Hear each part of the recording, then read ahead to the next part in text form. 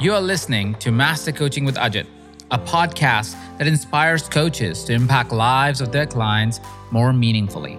I am Coach Ajit, and I'm known for coaching high performers, entrepreneurs, and leaders. I'm also a serial entrepreneur and author of many books. On this podcast, I am answering your burning questions. I'm also demonstrating and deconstructing behind-the-scenes coaching sessions.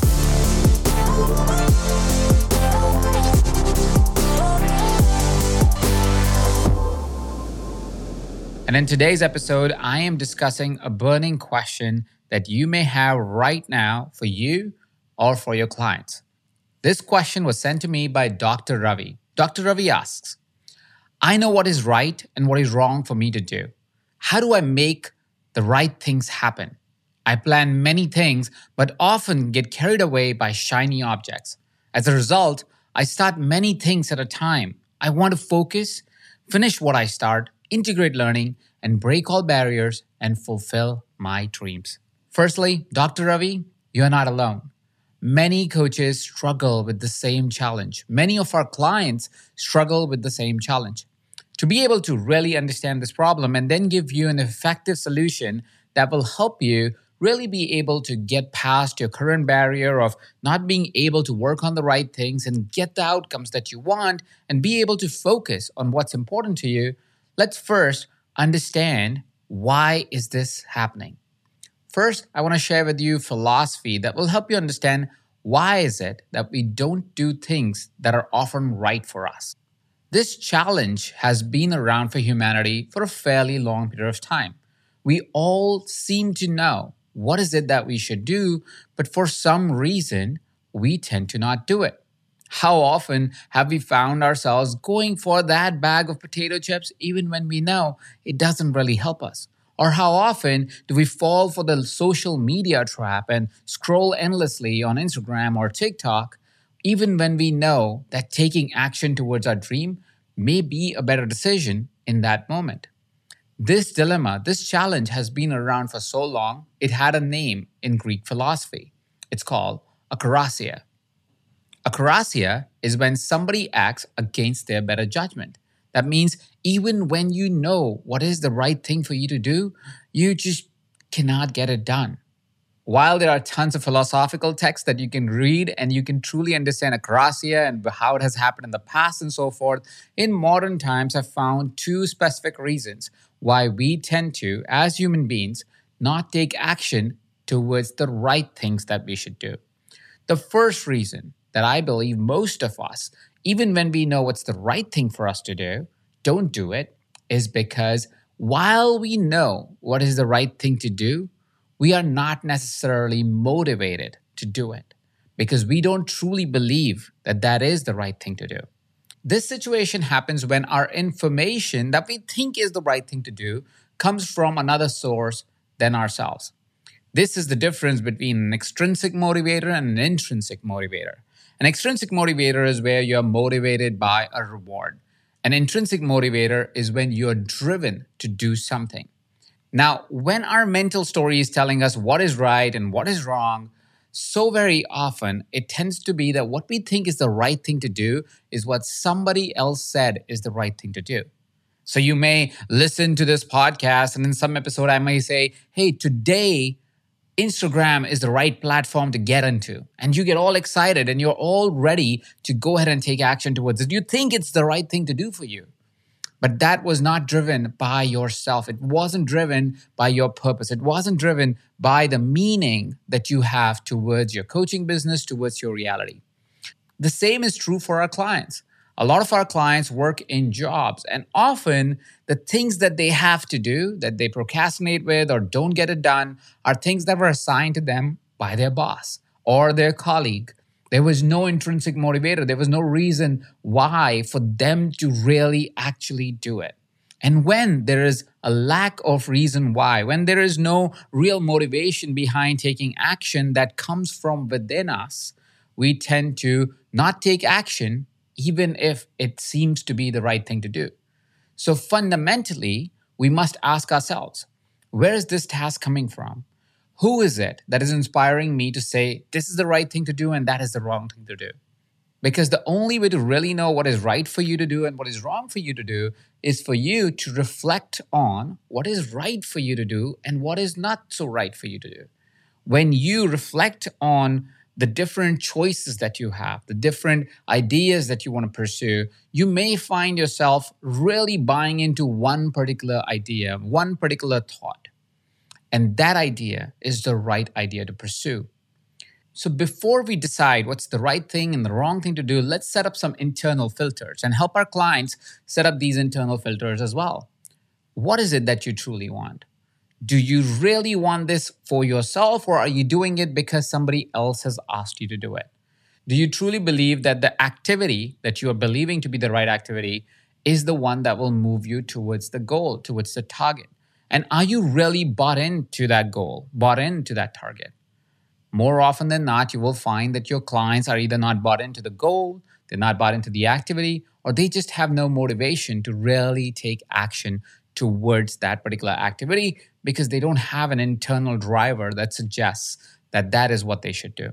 Which brings me to the second reason why you may have moments or a situation where you're living in akrasia, which is acting against your better judgment. And that is when the passion that you have to do that thing that is right for you or you feel is right for you, is less than the passion that you have for things that you're actually doing. You see, our brains, our minds are always looking for the most comfortable thing to do because it has too many operations that it does anyways at any given time. It's always trying to simplify our lives. It's always trying to optimize our activity. And because of that, while you may think in rational terms that there is a particular task that you should do, your brain, your mind is saying, oh, but what's easy for me to do? How is it that I can get back into a normal state where I don't have to exert pressure to be able to do a certain task or an activity? And that is where, if your passion for the outcome that you get out of the new activity that you want to pursue, that is where, if the thing that you think is the right thing for you to do is taking too much pressure, too much passion, and the current passion that you have for the easy task is a lot more because it's easier to do, you will not find yourself doing the activity that's important to you. So let's take a scenario. Let me extrapolate that with an example from my own life. You see, for the past 36 years of my life, I had never really focused any attention to my health. And so it was always easier for me and for my brain, because the neural pathways that I already set up, to fall for the greatest food I can find around me. So what I would tend to do is, if I would go to a new city, if I would move to a new city, I would try to find the best restaurants in town with the most gluttonous food I could find. And then I would just go and have a party at it. And that led to certain health concerns as I was growing older every year. I would find myself not being as energetic. I would find myself not being as energetic with my kids or with my partner. I would find myself really not being able to deliver when I had to do a little bit extra work. I found myself dragging my feet in the morning.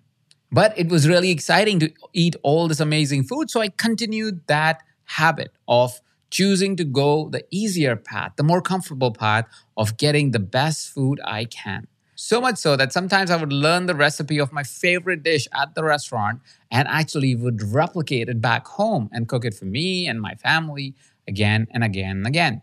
This was hurting me and my family on the long term. But my passion in the moment for great tasting food was much greater than my passion to live a healthy life.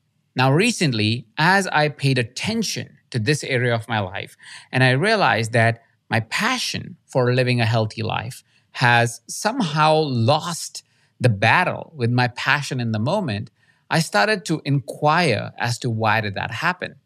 And one of the key reasons why that happened was because I never really asked myself the question on, why do I want to be healthy?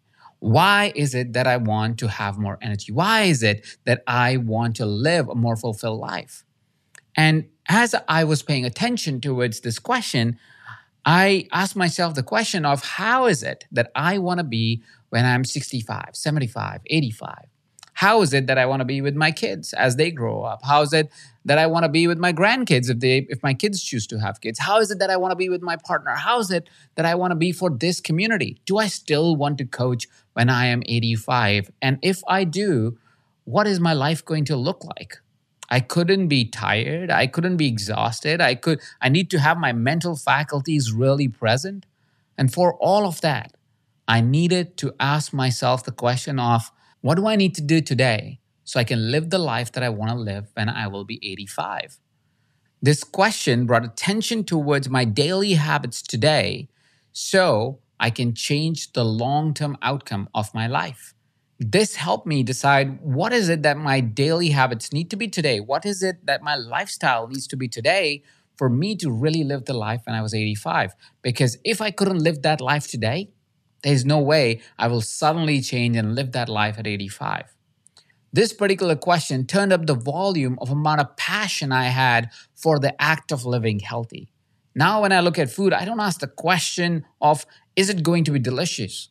My question is this food going to give me energy or is it going to take energy from me? And because I asked that question in the moment, my passion for my act has gone up than the passion for the act in that moment, which was always around food. Now, because of that question, my intention in the moment has switched. And now my passion for that moment when I'm deciding what to eat has changed. And in that moment, now my passion is I want to get energy, get nutrition from this food, making me or helping me make better choices. So put your intention towards what is it that you're really passionate about. Are you passionate about the outcome that you want in your life, or are you more passionate about the ease of the moment that you are currently experiencing? Because it will always make you choose the task that is the easiest at any given time versus the task that you are actually hoping to achieve something with. And that is how you get past acrossia or moments when you are making a decision against your better judgment. But before we get into how to focus more, I want to question focus itself. You see, focus is an individual thing. How focus shows up in your life and how it shows up in my life changes by the person who's approaching the topic. Focus, while mainstream media would suggest and mainstream books would suggest is same for everybody, is actually wildly different. And it really depends on your biology, your psychology, your needs at the hour, your intention for long-term business or life. And all of those add up to really define what focus will look like in your life. So what focus really means depends on the person that is approaching the topic. Let me explain. If, say, for example, a person has ADHD or attention deficit disorder, focus for that person looks very, very different than focus for somebody who does not have ADD or ADHD. The reason is because when you don't have that kind of disorder or that kind of brain programming where you can focus on something for a long period of time, you would find focus to be something which is done over an extended period of time for hours and hours at end. Whereas somebody who is experiencing ADD in their life, early on or now in their life, it may be that focus for them is to give 10 minutes of dedicated time to something and then 10 minutes to something else and then 10 minutes to something else. Now, if I was to take the traditional understanding of focus, I would start talking about how ADD is a bad thing and they need to take drugs to focus and pay attention to and take Adderall and take all these other things for them to be able to focus on a task for more than 10 minutes. But the question we really want to ask ourselves is, what's the point of focus? What is it that we are trying to achieve? Because focus itself doesn't require you to spend hours and hours on a thing if that is not what gives you joy. If your natural state is your ability to be able to look at many things at the same time and be able to bring them together to create a creative solution, I think that's a superpower. I think that is an incredible thing that a person can do. Having ADD creates its own set of benefits. You are more creative. You're able to look at a lot of ideas at the same time and process a lot of information at the same time to come up with a unique information. which in modern times might be the greatest asset that you could have, because you could be a great researcher, you could be a great coach, you could be a great writer, because you have so much information and you're able to process it all to make sense of it. So traditional understanding of focus may be accurate for some people, but it is not accurate for everybody. And that is why we must question focus itself and first answer the question, what would focus mean for us? And here is the ultimate that one must understand: focus or not focus. The idea of our activities, the idea of us doing work in the outside world, is to find a source of joy and live a purposeful life. Is this area of focus giving you joy? Is it something that allows you and helps you live your purpose? If the answer is yes, focus on that focus. But if this idea of focus is taking away from your joy, I would wonder if you even need focus. I would wonder if there is another superpower that may not be so well known in the outside world and may not have been something that is discussed frequently, but is something that is your unique superpower. It's what makes you different. It's what makes you unique in your own right. So, my invitation for everybody that is listening to this is, don't take focus on the face value that it must always create more productivity or more joy or more results. I know enough entrepreneurs that are ADD. Diagnostically, they are ADD. When you talk to them, you can see they are ADD, and they are wildly more successful than a lot more focused people. So focus doesn't make you successful. Joy makes you successful. You living your purpose makes you successful. You living the moment as the greatest expression of you makes you successful. Focus is a tool. You can use it or you can ignore it. Which brings me to the biology of focus. Yes, we are going even there. This may surprise you.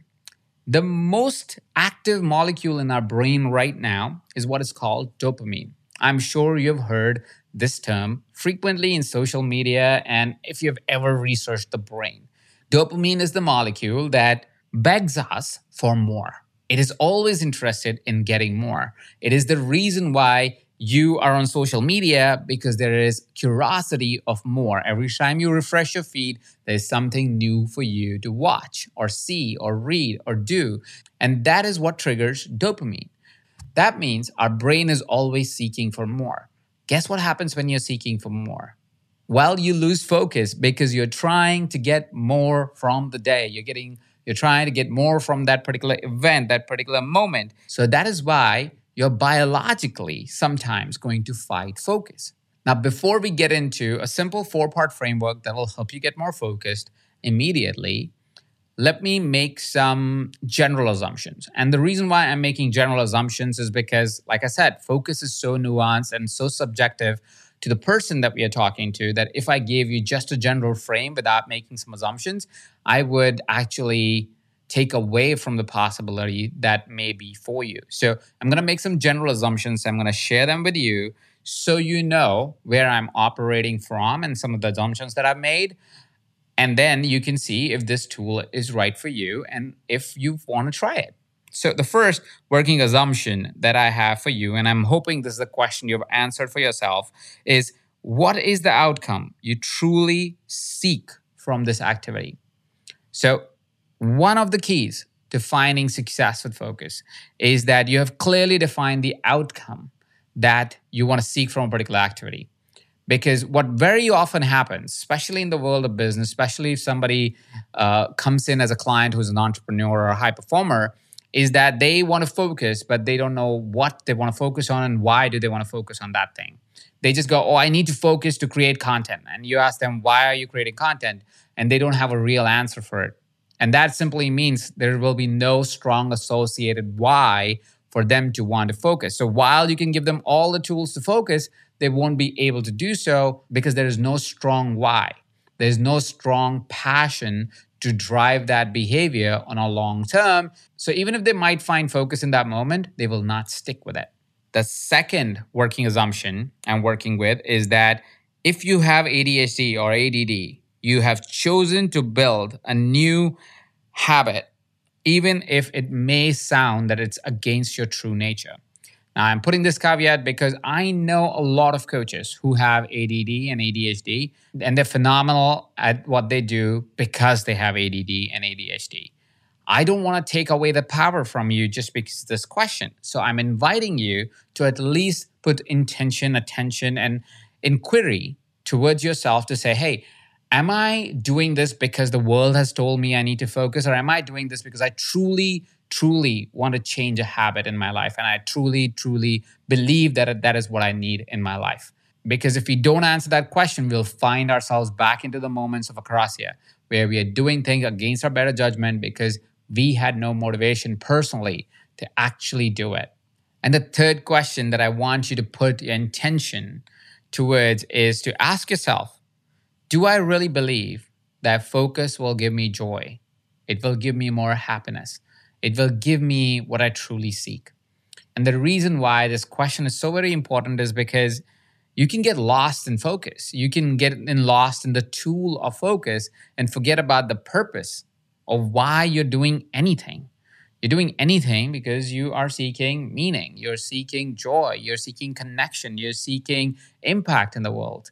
And if you don't get the joy, if you don't feel joyous and you feel strained and constrained because of the focus, it may be a better idea for you to not focus, right? It may be a better idea for you to pursue or discuss the idea of focus in a different way. So I want to be clear on these general assumptions that you do believe you're going to get joy out of focus, right?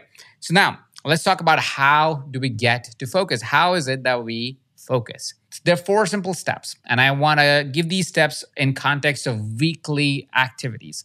The reason why I'm choosing weekly is because maybe as you start this journey, you want to start designing your weeks and try and see if this technique works for you, because you can set it up for this week and then next week and the next week. And that way you will be able to see if it's working out for you, this whole model. Once it works for you, and if it works for you, you can do the same for a month. You can do the same for a year. You can do the same for 3 to 5 years at any given time. The process stays the same. It is just the timeline that we are changing. So you can do something to experiment, see if it's bringing more focus to you. And if it is, amazing.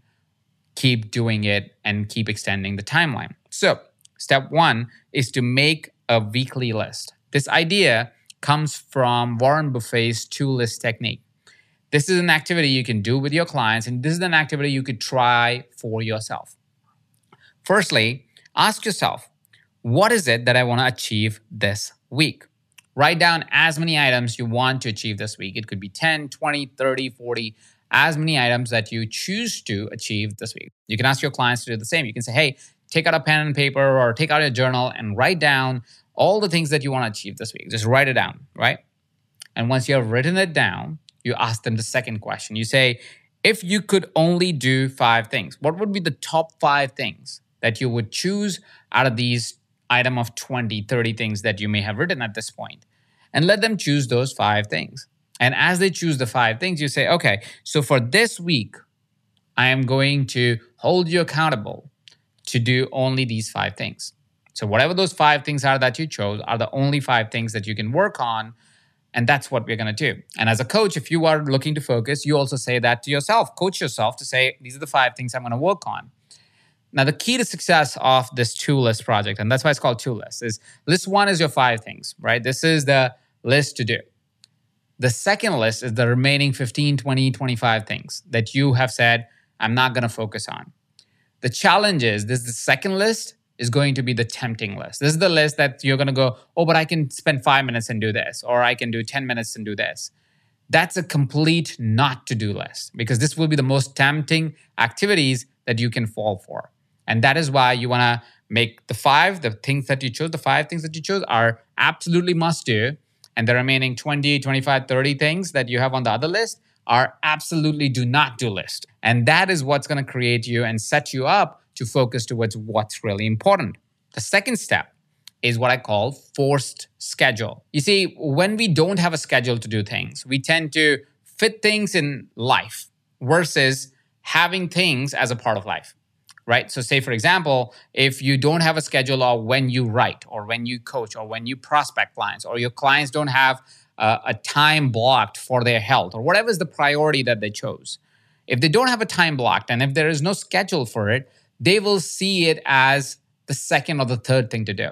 It might be easier for you to reflect if you looked at your own schedule today on how you may have woken up, right? You might have woken up and the first thing you checked was your email, let's say. And if that was your first thing, or social media, whatever that was, right? So if that was the first thing that you did, what was the immediate 2 or 3 hours that looked after that, right? You probably were responding to those emails or responding to social media chats or your messages and so forth, right? You were responding to the world's request before following what was the most important to you, which were one of those 5 things that you chose on step 1.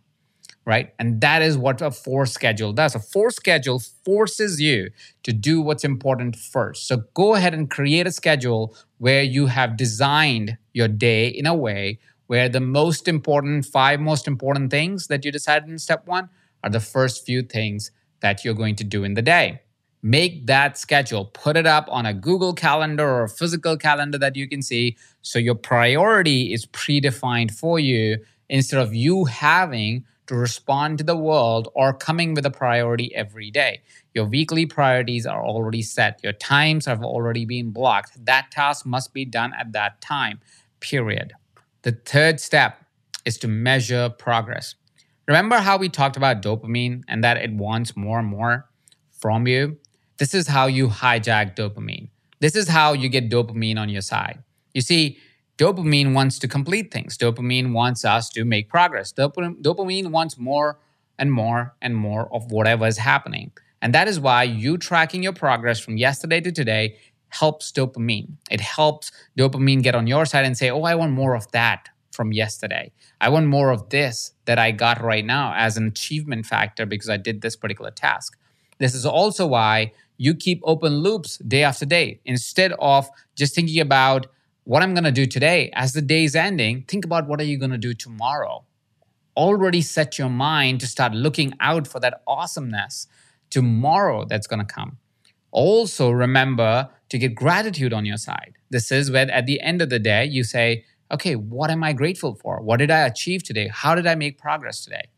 And follow that question up by saying, what is it that I'm releasing from today? What is it that happened that didn't go up to what I wanted it to go, but I'm going to let it go now so I can lean into tomorrow with the idea of completion because I have left an open loop and I'm going to look forward to doing that work tomorrow, and with gratitude because life's so beautiful. This is how you get biology on your side and in your support.